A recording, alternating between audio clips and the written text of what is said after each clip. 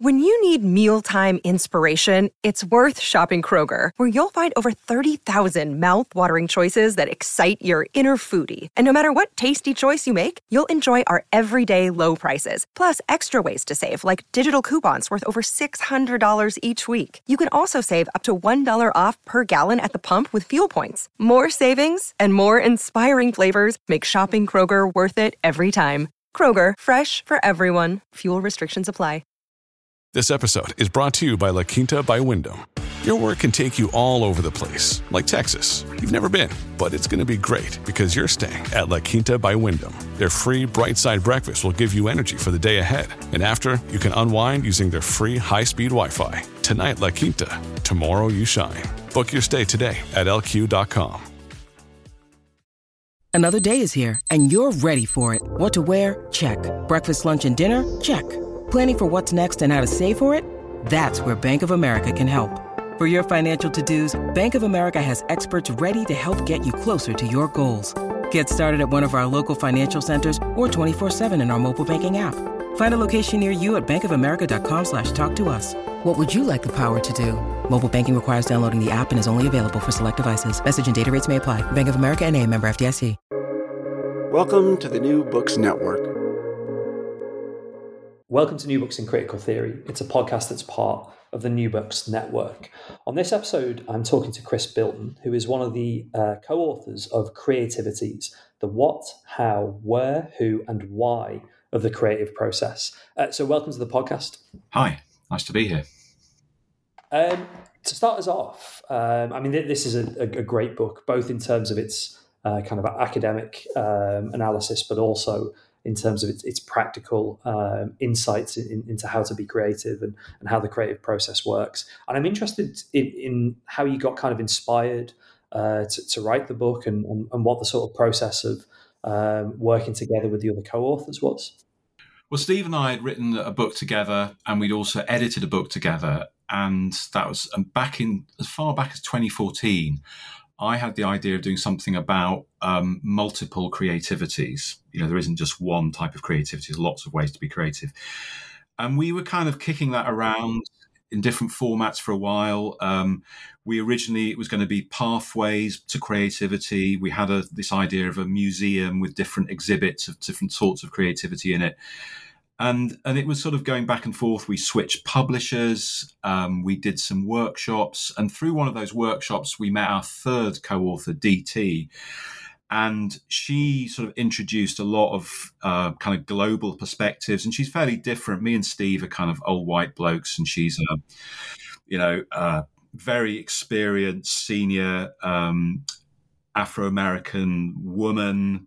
And so we thought it would be really good to have her, especially in a book which is about multiple creativities, have a different perspective.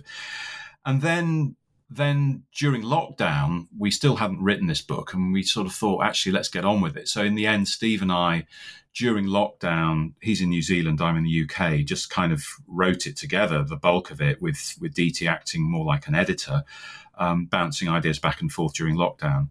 And yeah, I think the idea of it was to get away from the kind of idea of creativity being this magical holy grail that you find, that actually we've all got some form of creativity.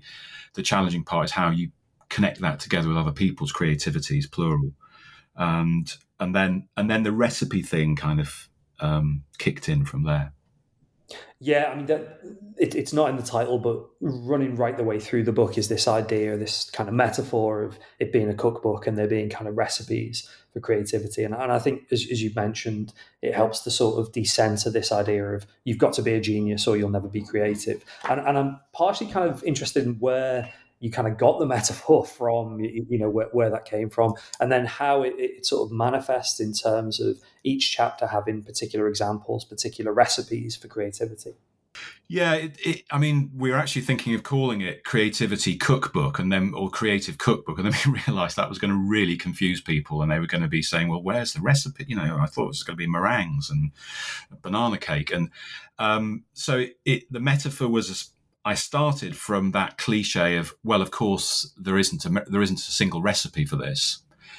And then we started thinking about how recipe books actually work, that people use recipes as a kind of inspiration for doing things in their own way. Most people don't follow recipes. They look at them and then change them and customize them and so on. And that seemed quite a good metaphor for what we wanted readers to do. So we set that up as a kind of a way of organizing the book. And then what happened during the writing of the book, we shifted away to this what, how, where, who, why framework instead. So what you have, possibly slightly confusingly, is you have a residue of cooking metaphors. Originally the chapters were going to be called things like the kitchen, the dining room, the takeout, the market. And quite a lot of those metaphors are still in there, like mixing things up and going to the market to buy ingredients. But I think Steve and I probably both have a tendency to use metaphors a bit too much and get a bit carried away. And so I think it was partly DT and the editor and the publishers were sort of reining us back in a little bit and saying, well, let's not get too carried away. But the other thing with the recipes was that we both, Steve and I, felt that the bits we really like in books are the short little case studies. So we thought, well, let's try and build a book really around a bunch of what we're calling recipes, but are really kind of mini cases. Keep the theoretical framing relatively light. So there is theory there, but we don't kind of push it too much in order to keep the book fairly accessible. And then a bit like a recipe book, you could kind of start it wherever you wanted. You could dip into the where or the why rather than starting at the beginning with the what, if that's the way that you want to read it. And famously, the why chapter introduced this idea of purpose, which is intrinsic to creative processes, and it's also intrinsic to business. If you read people like Simon Sinek, who wrote the book Start With Why, which is often a kind of a thing that you're told when you're setting up an entrepreneurial venture. Decide your purpose. Why are you doing this first before you start worrying about what your product is? Think about your values, your purpose. And we put that at the end because we actually very often you don't really know why you're doing things until you've done them.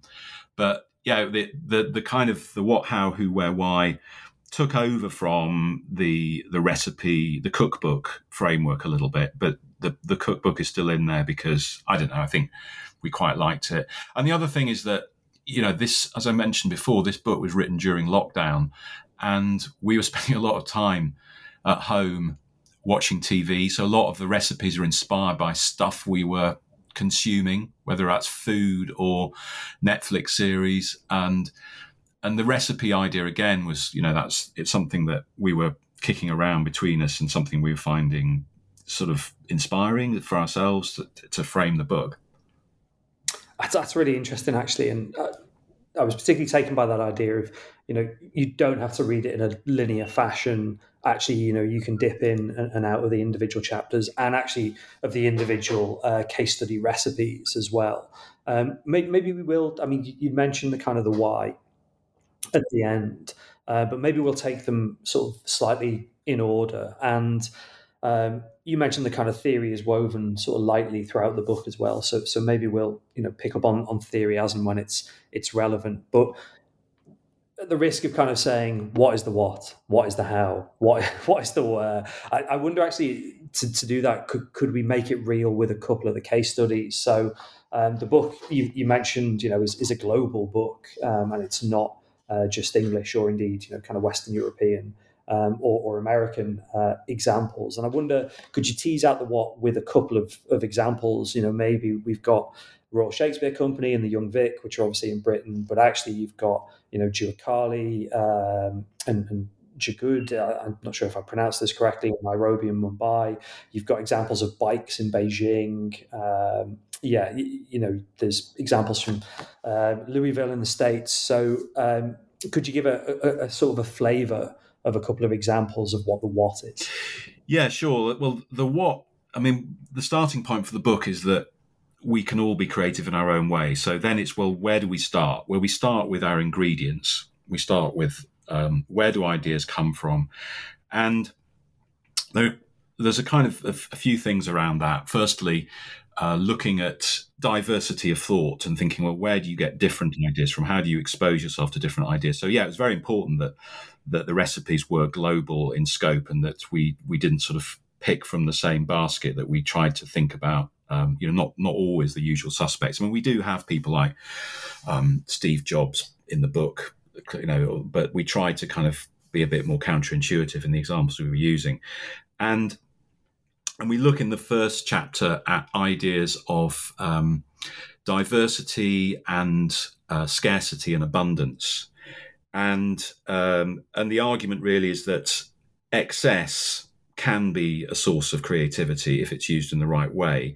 And we often think of excess as, we have too much stuff. We've reached peak stuff. We need to move away from it. But actually, the example from the RSC was of this project they did called Such Tweet Sorrow, which a friend of mine was involved in the writing of. And by all accounts, according to the theatre critics, it was a failure. People didn't really like it, and this isn't Shakespeare. But just to explain what the project was, they did Romeo and Juliet on Twitter and called it Such Tweet Sorrow, and they brought in all of these subplots from different things happening off stage, as it were. And which is somewhat true to Shakespeare's play, that lots of stuff happens off stage, letters come in and get lost, and things are happening off screen, and the excess really was the sort of the abundance was Twitter, which at the time was this new form that nobody really quite understood, and people were saying, well, Twitter's never really going to take off. This is just a flash in the pan, and nobody's really looking at the creative possibilities of it. And what happened with Twitter is that people became, as you could imagine, and it makes sense now, people became obsessed and started following characters and setting up little hashtags and communities that were tracking all the things that were happening off stage, different characters. And the challenge really for the writers was trying to almost rein it in and keep some kind of control on it. But as a creative experience, what it did was allowed the actors, the audience or users, almost free rein to do an awful lot of things that were not really in Shakespeare. And through that, develop this incredibly rich stew of lots of different elements. And it was an example really of where we often think of excess and abundance, it's confusing, there's no clarity, but actually that was the joy of it. That's the joy of Twitter, you could argue as well, that people were able to just kind of dip in and out and find lots of different ways of understanding the stories. And then the other extreme from that was the idea of scarcity and we use as the example there, Jua Kali, which is the Kenyan version, which actually a friend of DT's, Vincent, introduced us to this idea of Jua Kali, which is roughly speaking a kind of DIY hacking, making the best of things, and very similar to the idea of jugaad, which is an Indian word which pretty much means hack. And what jugaad and Jukali do is they're kind of in poorer developing countries, people who don't have the resources, are not doing kind of expensive R&D to develop new products. They're making do with old products and using them to solve the problem at hand rather than trying to create a prototype for something which may be useful in the future. And it was a very pragmatic idea of creativity, which has become quite influential in the rich West as well. So you've got, companies now embracing things like frugal innovation. Nesta did a whole thing about frugal innovation in the UK, actually. And during lockdown, again, there was a story that caught my eye of a kid in Kenya who made a water pump out of bits of wood that his dad had left lying around to provide clean drinking water in the village. And it was a brilliant little story. It was a little BBC short story on their website. And so we kind of built the recipe out of that. And all of the recipes sort of work like that we take an event or an incident or a story or a source, and then we just kind of riff on it and try to draw that out and connect it back into some of the theories that we're trying to smuggle into the book. I mean, for the how, you do this to really good effect with a very controversial and I guess a kind of a sort of a downside or a warning about both the excesses of kind of creative leadership and creative excess, but also it's good to see, I think, one of these more controversial examples in there. So this is the example of Harvey Weinstein and I guess the kind of the Me Too movement that follows. And I wonder if you could say how that sort of illustrates the how of creativity. Yeah, well, the how of creativity is, once you've got your ingredients assembled, you've got your team assembled, you've got your people. The how is really, well, how do you make it work? How do you drive that forward? So the chapter is really about leadership. How do you lead creativity? And we have these, all the way through the book, there is this kind of idea of bisociation, opposition, bridging between differences. So, between excess and frugality, between rationality and spontaneity. And in this chapter, it's the idea of the kind of very rational leader who has a very clear sense of direction and is really kind of sifting the ingredients, measuring things, aligning things. And we use some examples of that from things like football teams. We talk about Marco Bielsa, actually, which is always the kiss of death whenever we mention any football team. They implode. And he got sacked while the book was in the proofing stage, but there you go.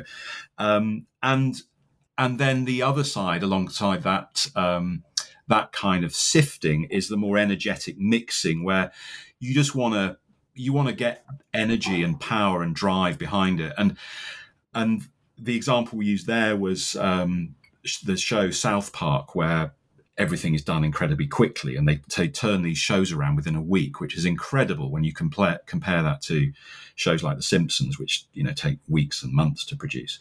Anyway, the Weinstein example was, as you say, an example of excess. What happens when you take these bisociative opposites and you push towards one extreme? And in Weinstein's case, the extreme was towards an extreme version of that energetic mixing and drive and energy. And he was a sort of force of nature. Meryl Streep famously and possibly regrettably referred to him as God in one of her Oscar acceptance speeches. He was loved and he was feted by Hollywood. But of course, what that disguised was that when you have that much drive and energy, it has a number of negative consequences. One of which is that you squeeze the energy out of everybody else, and you become this kind of dominant personality who squashes the initiative and the creativity out of the people around you, whilst drawing all the focus onto yourself. And one of the things that came out of Me Too was, well, look at all these amazing women directors, writers, actresses whose creativity has just been blanked and squeezed out by men like Weinstein. And obviously he wasn't. We demonise him as an individual, but it was more of a culture than an individual. And the other kind of thing that happens with somebody like Weinstein is that they become attributed, as with the Meryl Streep calling him God, with this sort of genius idea that they are indispensable and they are the only person that can make this happen, which is obviously the antithesis to the argument we're trying to present in the book, but also leads to the whole lack of accountability. That if creativity is simply a matter of magical genius and you have a magician, then you don't want to touch the magician. You let them do their thing, regardless of what it costs, regardless of the human cost. And you get versions of that all the way through the creative sector, all the way through business, people who are attributed with this almost divine power and therefore getting a free pass to do anything they want, to get away with everything. And with Weinstein, that was the kind of, eventually that came out in the wash. But that there's still that culture of genius in the film industry, especially, partly because people still have the idea that the film industry is so unpredictable and so uncertain that the only people who get it right are these one-off maverick geniuses. Actually, the film industry is quite a lot more rational than that, and they use data analytics, and Netflix, if nothing else, have shown us that way of working is just as good at divining future hits as the kind of genius in the top floor.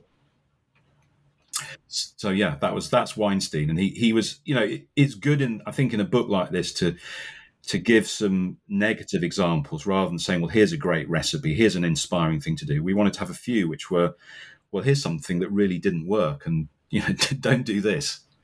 At Evernorth Health Services, we believe costs shouldn't get in the way of life-changing care, and we're doing everything in our power to make it possible. Behavioral health solutions that also keep your projections at their best? It's possible. Pharmacy benefits that benefit your bottom line? It's possible. Complex specialty care that cares about your ROI? It's possible. Because we're already doing it. All while saving businesses billions. That's Wonder made possible. Learn more at evernorth.com/wonder. Your brain needs support, and new Ollie Brainy Chews are a delightful way to take care of your cognitive health.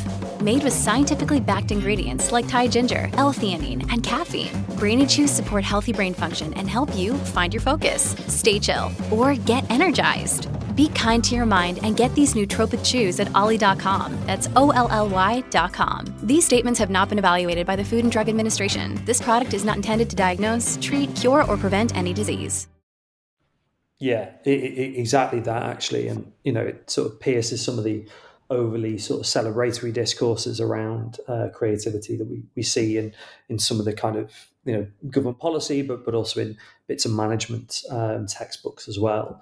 And I suppose actually that kind of idea about bringing management theory in is what you do in the Where chapter. And I don't want to sort of drill down too much, and readers can explore it for themselves. But I'm interested if you could give a sort of a flavour and overview of what's going on with the Where chapter, because you've got, I guess, quite a diverse range of organisations and individuals, and quite a strong engagement with kind of organisational form and organisational theory. And I'm interested to know kind of what you were trying to do with the Where chapter as much as what's actually going on with it. Yeah.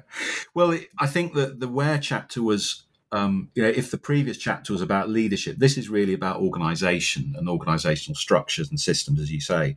And I think again, in the spirit of that there's no one clear recipe, the framework is quite loose, and really it says, well, you've got big organisations, you've got small organisations, you've got kind of very controlling bureaucratic organisations, you've got very free and individualistic organisations, and let's look at how these different things work. And what we, I think, tried to show was that the distinctions are not as clear cut as you might think, and we include examples of overlapping forms that kind of that hybridize between different ways of organizing.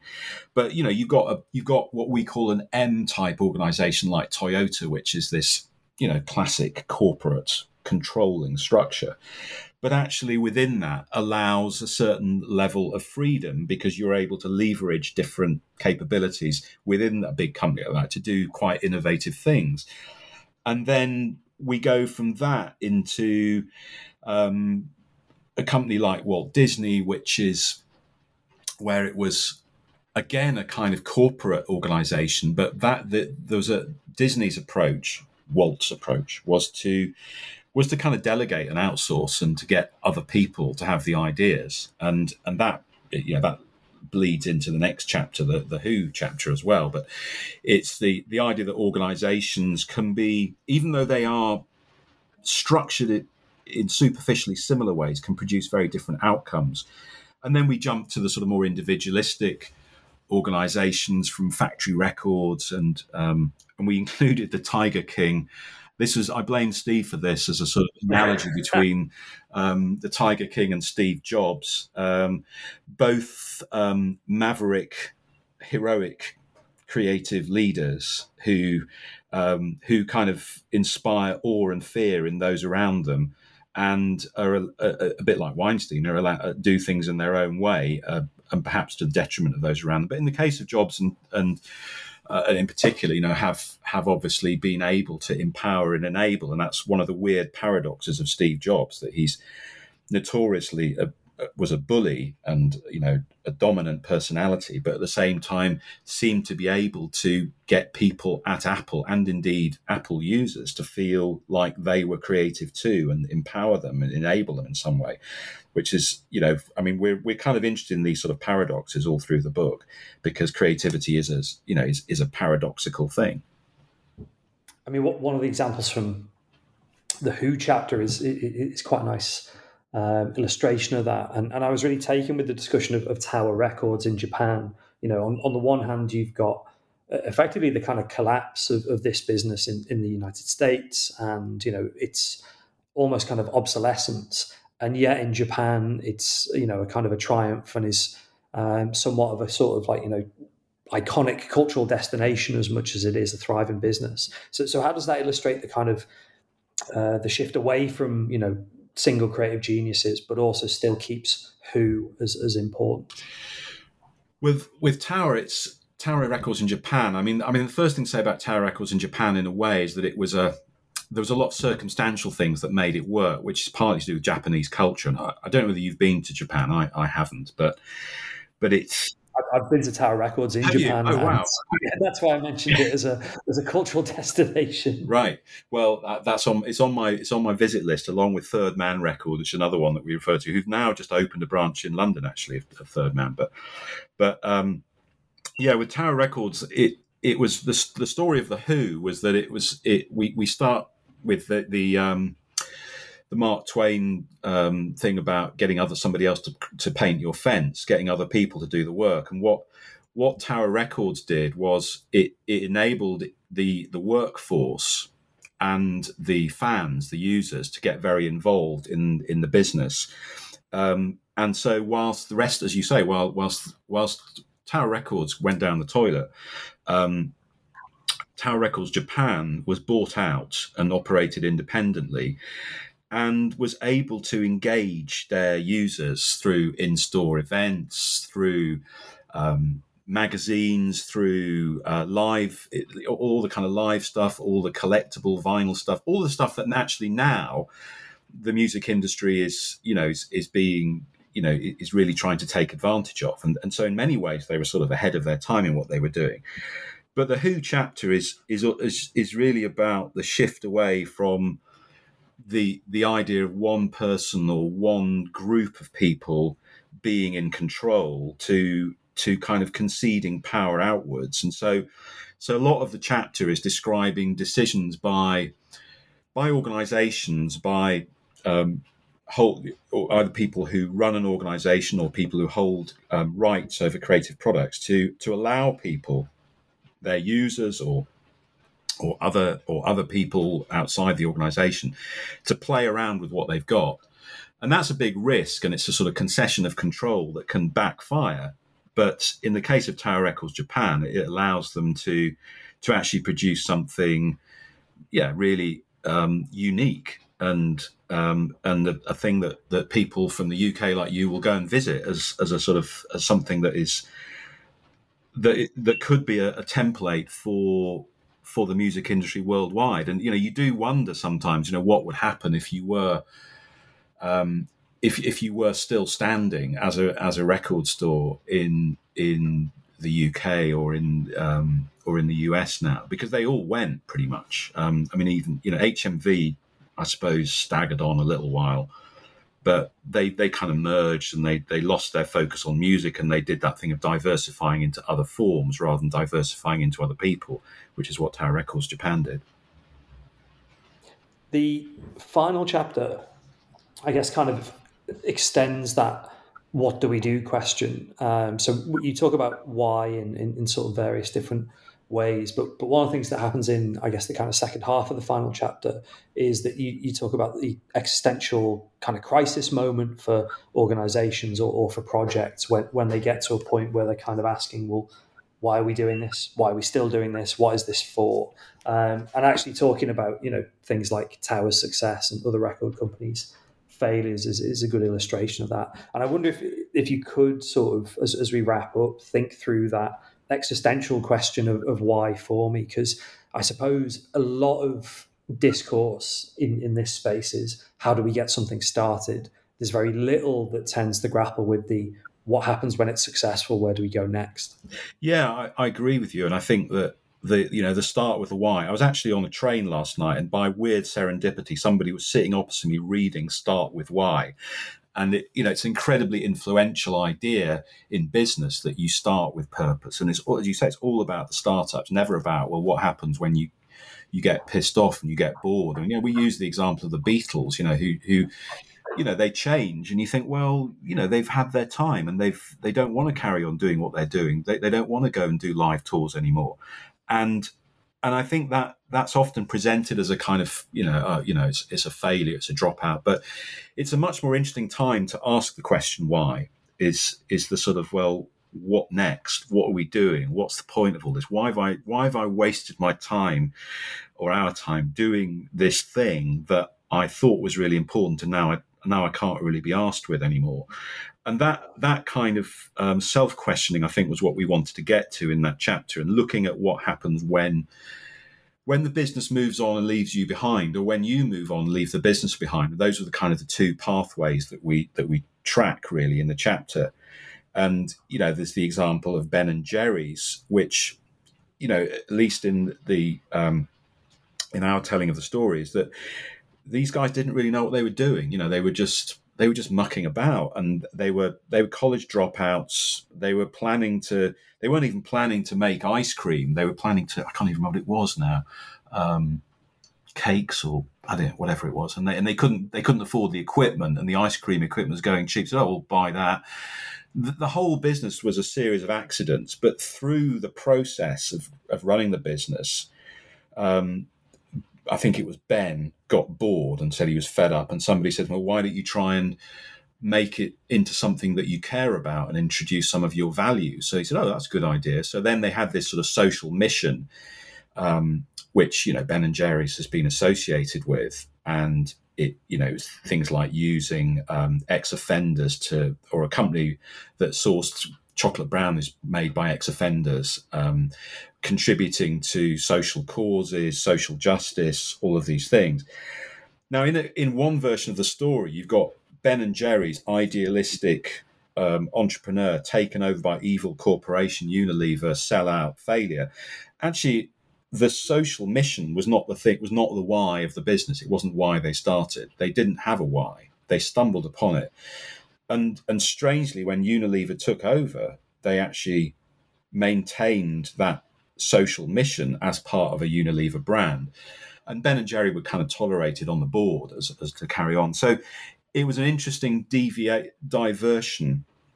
What's not diversion? A parting of the ways between the individual personal why and the business productional why, and it being quite a sort of benign handover, really, from one time kind of why to another. But then some of the others are more tragic tales, really, of people who've held on too long, or who've been where the productional why, the logic of the business has sort of forced them to suppress their own personality.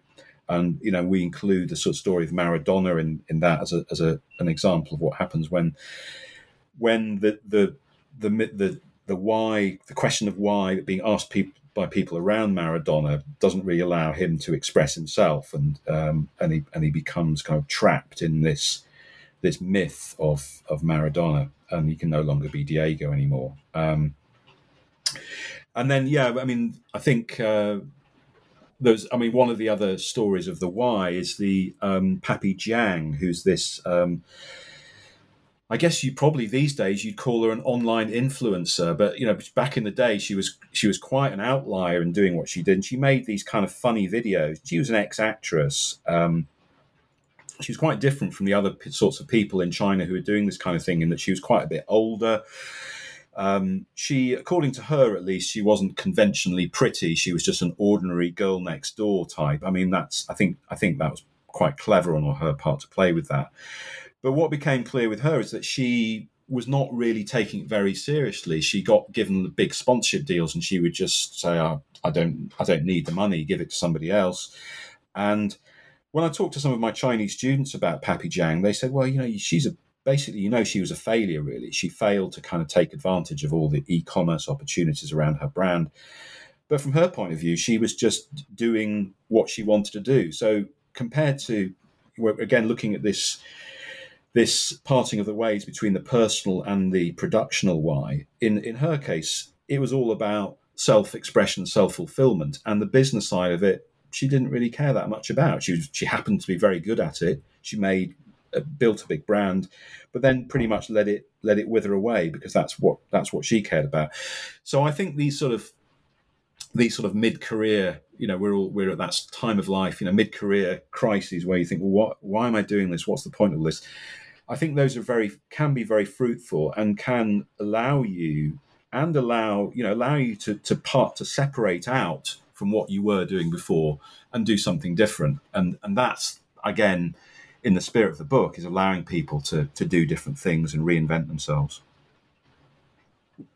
What does that mean in terms of your own work? I mean, it's always a bit kind of cruel when an author's finished a book and, as you mentioned, the kind of circumstances of writing it under the lockdowns of 2020 and the three of you working together, to then be like, so what are you doing next? But it strikes me that actually that final chapter has some interesting implications actually for your own work in terms of moving forward with research on creativity, or actually doing something completely different in terms of finding a new challenge. Well, I've just written a book about cultural management, which is coming out probably this year. It's one of those very short books. I'm a big fan of the short book, actually, Dave. I like short books, both as a writer and a reader. So there's that. But that, in a way, again, is a bit of a throwback to things that I was writing about kind of 15 years ago about management of organisations and creative organisations. I'm working with colleagues at Warwick, Dave Wright, and international colleagues Boda Klepp and Mika Pikkanen on looking at creative work. And this was a thing that I know that you've done a lot of work on. That we're interested in, particularly in the relationship between productive and unproductive time, and how the sort of unproductive wasted time is often the very important part of a creative process, and it's the one bit that you never get paid for. And what happened during lockdown is that mismatch became really exposed, and you had people who could no longer afford to engaging in that creative process and left the profession. And so you've got this, there's a crisis now of people leaving the profession, and also, as I think your research has proved, that very, very hard for people to get into the creative industries who don't have privileged access to sources of funding and sources of time that allow them that creative scope. So thinking about creative work from that point of view and trying to think about how could you make things fairer, better, would be important. I think the other side of where I'm seeing my own work going is I'm very driven by the stuff that I'm teaching to my students and things that I think will be useful to them. And so I think that's why I like short books as well. And things that, certainly with a book like Creativities, where you can lift bits of it out and use it in a teaching context. There's a session here, if you want it, about motivational theory and creativity. There's a section here about definitions of creativity and what does creativity mean, and so trying to find that connection between things that you're going to be teaching that students are going to find useful and things that inspire you and that drive you forward. That's probably where my why comes from, I guess.